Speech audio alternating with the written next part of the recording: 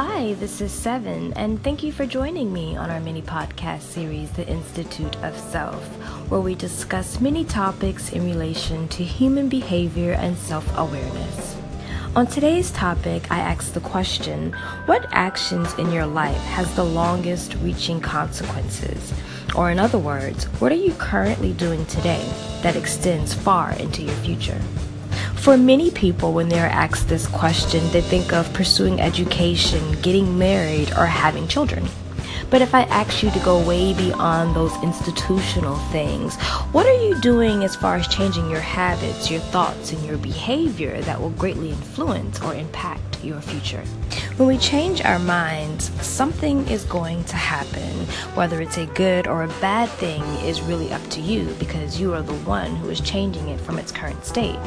So for example, if I care about my health and well-being, I'll have to change my thoughts and actions to help me in the long run.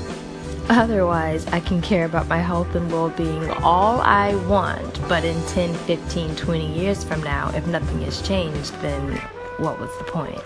Now, I think it's well known among my peers that my philosophy is you plus action equals change. So it's only natural I ask the question, what are you doing today for your tomorrow?